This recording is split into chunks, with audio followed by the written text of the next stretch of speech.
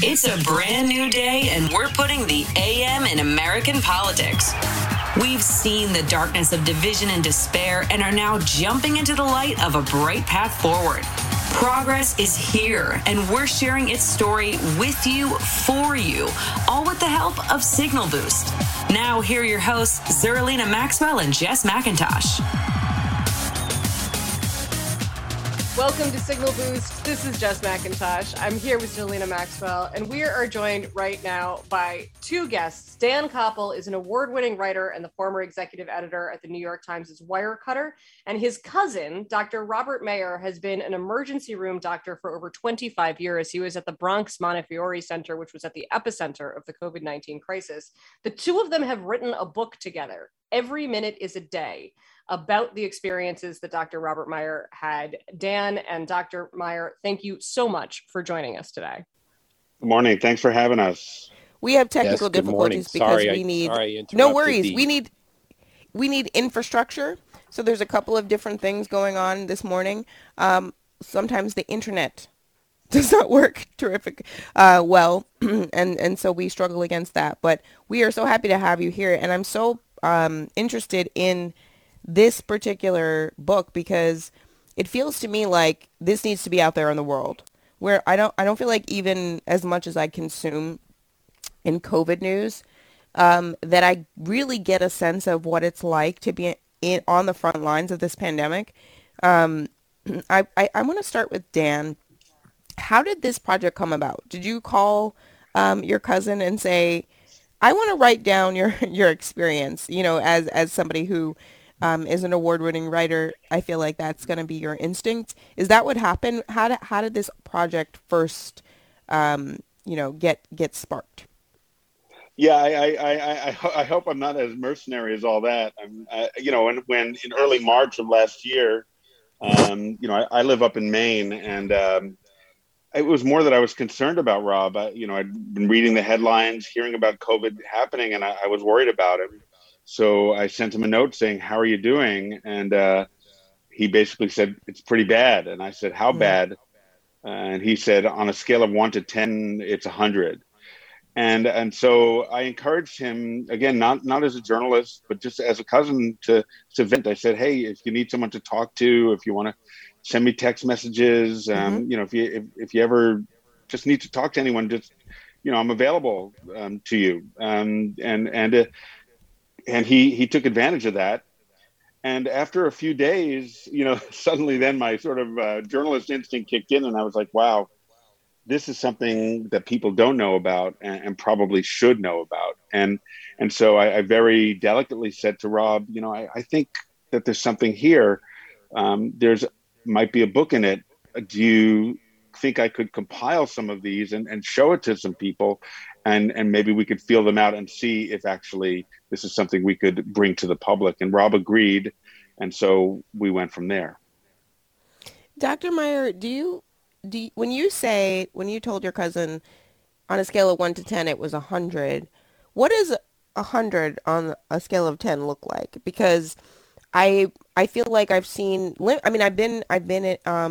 in hospitals, I've been in ICU, so I have some sense of what it's like normally, right? Which is a lot is going on in an ICU on a regular day. People are having heart attacks and strokes, and people are having all kinds of normal everyday health issues that are emergencies, and so it's tense anyway. But during COVID, it feels like almost like a war zone, but that's what is in my head. Is that what it's actually like? Yeah, that's a very, very fair analogy, and it actually, if I'm not mistaken, Dan, correct me if I'm wrong, at times I think you said you felt like a war correspondent. And just piggybacking on the previous question, the way the book went down was really exactly as Dan described. It was initially just as a catharsis for me, under the condition that he didn't tell my family what I was experiencing in the emergency department, which, as you said, was a war zone. And as the title indicates, the title is really meant to describe that in literally 1 minute, or certainly in 1 hour, we saw and did as much as we typically did in a week. And I had the occasion to talk to a guy in the neighborhood yesterday who told me that he brought his son to a local emergency department. And he said, "Oh, I can't believe how busy it was." And in my head, I just literally chuckled and said, nobody will never know what a busy emergency, I don't know what a busy emergency department is ever compared to what I saw in the spring of 2020. It was chaos. I can't even imagine what you've been through, which is why I think this book is so important, because people need to understand and it was really tough in the beginning, because we would, Zerlina and I talked to folks around the country all of the time, and what was happening in the Bronx, what was happening in Brooklyn and Queens was not like what was happening in the rest of the country for several months there. What was the experience like being at the epicenter and now watching the epicenter sort of spread out into other places, while New York is sort of doing considerably better than we were earlier on in the pandemic? I can't tell you how many phone calls I got from people that I've known for many years. I've been doing this a long time, so my tentacles are all over the country. And I was getting phone calls. "Rob, what's going on over there? We're sitting here with our feet up. Nothing's going on." And it was not unique to Montefiore by any means. I mean, as you said, Queens, they were getting their teeth kicked in as well. And it was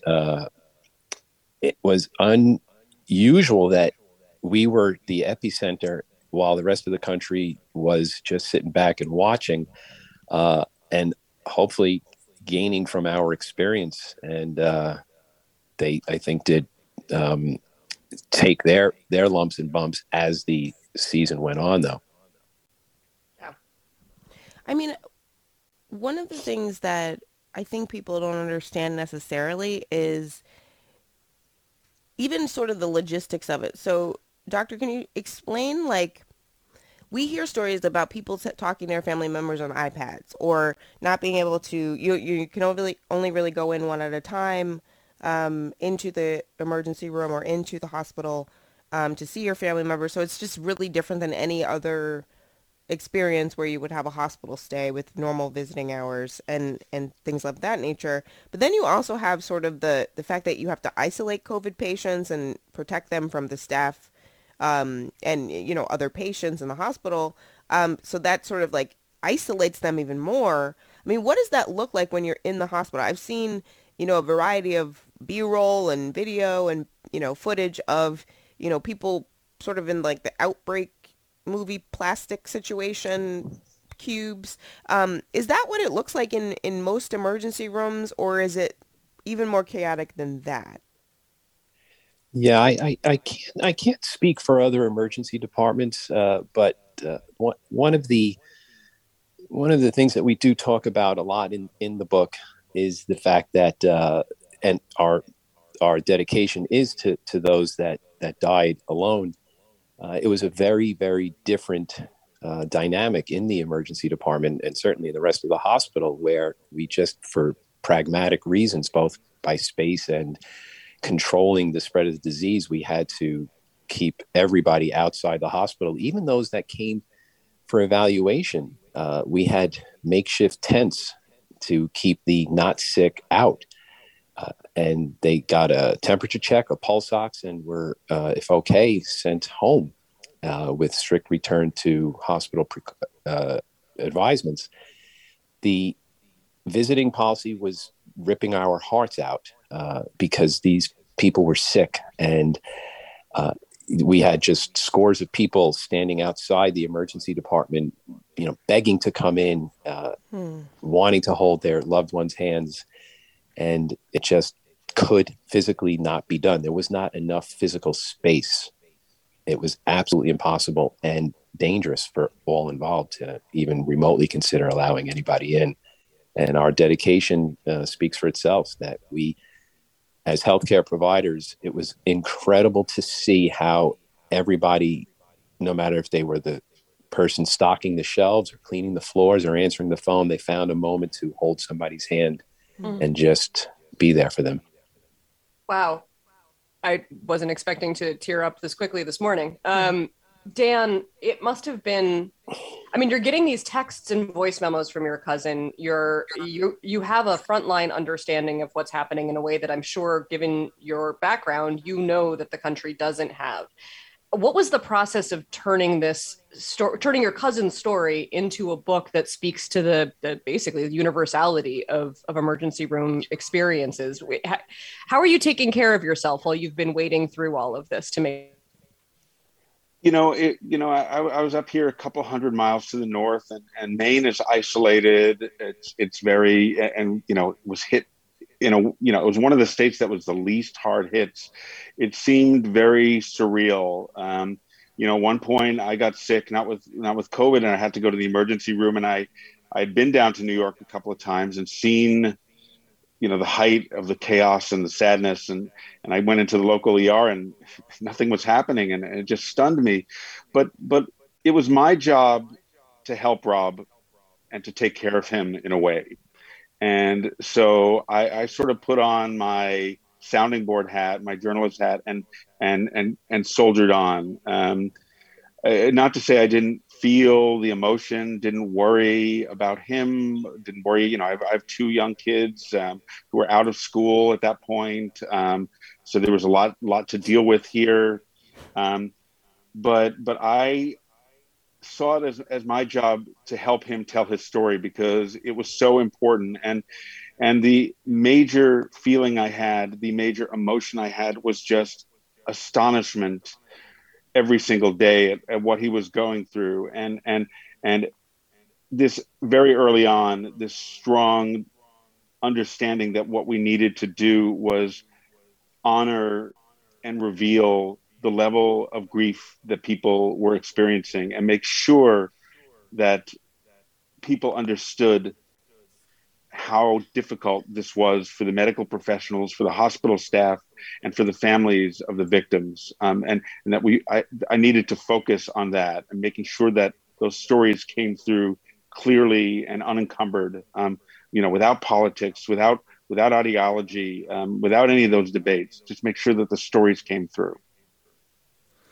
One of the things that is so beautiful about that is the stories, I think, are what resonate with people. And even in the past 4 weeks, right, as we've been, more than that, I suppose, 6 weeks, as we've been dealing with the Delta surge, you've seen not just stories in the headlines that are horrible and tragic because younger and younger people are becoming sick in this current wave. But you're also seeing stories of people reacting to those stories and going out and getting their vaccines, and maybe they were hesitant or busy. And so I feel like at this point in the pandemic, people are responding in a variety of ways to the current, what we're dealing with at this point in the pandemic, which is different than what we were dealing with even in the period that you were documenting. Doctor, in terms of the vaccine hesitancy, how much do you come across people who are sick with COVID and are still hesitant? And what are the reasons at that point that they are listing out? Because that's where I get lost. That's where they lose me. If you're sick or somebody personally who's sick, it seems to me you would be open to the vaccine, more open to the vaccine at that point, right? Yeah, you and me both. It completely confuses me. And here's the irony. Guy comes in, COVID positive, little short of breath, and you say to him, you got to, as part of the history, you say, did you get the vaccine? And more often than not, it fascinates me that the answer is said in such a way as, are you kidding me? Or of course not. And how could you even ask me that? And that I just can't figure out. I come home every shift and I say, what am I missing here? And if you notice in the book, there is no politics in this book. I am not a political guy, but it cannot be medical reasons. You cannot tell me that if the average 30-year-old has done a deep dive into the microbiology, immunology of vaccines and knows anything about the technology, it cannot be science-based. And it just befuddles me that they look me in the eye and they say, really? Like, why would you even ask me that? So I don't have an answer to that. And I don't know how to change that. Oh, man. We don't, none of us do, right? I feel like I'm asking everybody that question this week because my dad is a biologist. And so we have that conversation at least once a day. We're like, what is wrong with these people? I don't understand. I mean, there'll be like crazy clips of folks on the local news here in Virginia where there was a woman one day on the news where she was in the plastic sort of bubble covering in the hospital, sick with COVID. She was like, I just don't know enough about this vaccine. I don't think I'll be able to, take it. I'm still very concerned. And I was just like, I don't get that. I can't process that. I don't understand that thinking, but that's shared by so many. We only have a few more minutes. So Dan, I'll ask you the last question. Who do you hope reads this book? I feel like a lot of Americans need to read this book, especially the ones that are going and yelling at nurses and doctors at school board meetings. Maybe they should read it first, but who do you hope really picks this up and perhaps processes a new way to look at what we're living through and what we've lived through? Yeah, I think it's clearly hard to talk about COVID. People are tired of it. It's become politicized. The debates have moved into the whole vaccine question, and all those debates are legitimate. I respect people's opinions about it, but this book is really about humanity, about how we treat each other, about how we take care of each other. And so I think that anybody who wants to understand how we did take care of each other, because there was real heroism at that and real heroics in those days, and who really wants to understand the humanity of COVID, the human side of it, because that's been lost. And so I think we all need to understand the human side of COVID, and to retrieve that, because I think that is a way for us to get back together. Somehow we've become very divided, and I think it's saying a lot. It's bragging in a way. I think this can bring us back together, and I hope that people who are interested in that will pick up this book. I hope so too.